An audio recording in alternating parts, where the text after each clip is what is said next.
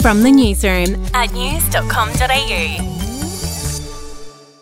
G'day, I'm Andrew Bucklow and this is the latest from the newsroom. It's Tuesday the 9th of November. We'll start in Western Australia. Detectives have returned to Carnarvon to determine if more than one person was involved in Cleo Smith's alleged abduction. The 4-year-old was found last week after being missing for 18 days. 36-year-old man Terence Darrell Kelly has been charged and will remain in prison in Perth until his next court appearance in December.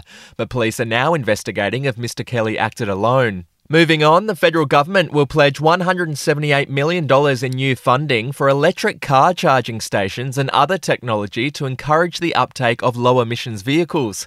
The Morrison government wants charging stations to be installed in more than 50,000 households and for public charging stations to be easily accessible for up to 84% of the population. The funding is part of Australia's commitment to reaching net zero by 2050. An estimated 1.7 million electric vehicles are predicted to be on Australian roads by 2030. Overseas, and former US President Barack Obama has said most countries haven't done enough to fight climate change. Mr Obama spoke at the COP26 summit in Glasgow and said the world needed to step up its emissions-cutting pledges and work together to limit global temperature rises. We are nowhere near where we need to be yet. For starters, despite the progress that Paris represented, most countries have failed to meet the action plans that they set 6 years ago. And the consequences of not moving fast enough are becoming more apparent all the time. Last month, a study found that 85% of the global population has experienced weather events that were more severe because of climate change. To sport now, the Australian cricket team is set to tour Pakistan for the first time in 24 years. Australia will play 3 tests, 3 one-day internationals and a T20 in March and April of next year. The Aussies have previously refused to play in Pakistan due to security fears. We'll be back in a moment.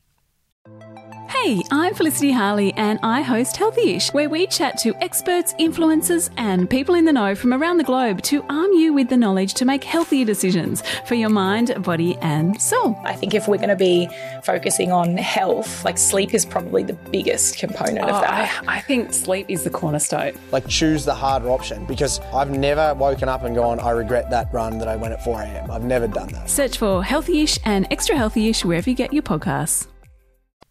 It's been revealed that Houston's police chief told Travis Scott before Friday's concert tragedy that he had concerns the crowd could be difficult to control.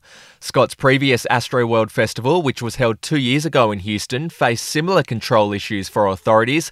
8 people died at Friday night's Astroworld Festival after a fatal crowd surge. Travis Scott later said he didn't know the situation in the crowd was so bad after copping criticism that he didn't do something to stop the show earlier. And finally, Sarah Jessica Parker has revealed that she still has every single outfit she ever wore on Sex and the City. The actress keeps all of Carrie's clothes in a storage container. SJP is set to reprise her role as Carrie in the Sex and the City reboot, which is called And Just Like That, which will be released in December. That's the latest from the newsroom. We'll be back with another update soon. Get the latest from news.com.au. Are you ready to get an inside look at crime from someone who has investigated some of Australia's worst crimes? It was like Aladdin's Cave. The luminol found bloodied footprints and bloodied handprints on a wall, so it's just like a horror movie. Former homicide detective Gary Jubilant sits down with cops, crims, addicts, victims, small-time cheats and big-town lawyers as they tell their incredible stories. My house got raided. Next thing you know, I got bail refused. Next thing you know, I'm on a truck to Parklea Prison. Listen to I Catch Killers early and ad-free on Crimex Plus on Apple Podcasts today or wherever you get your podcasts.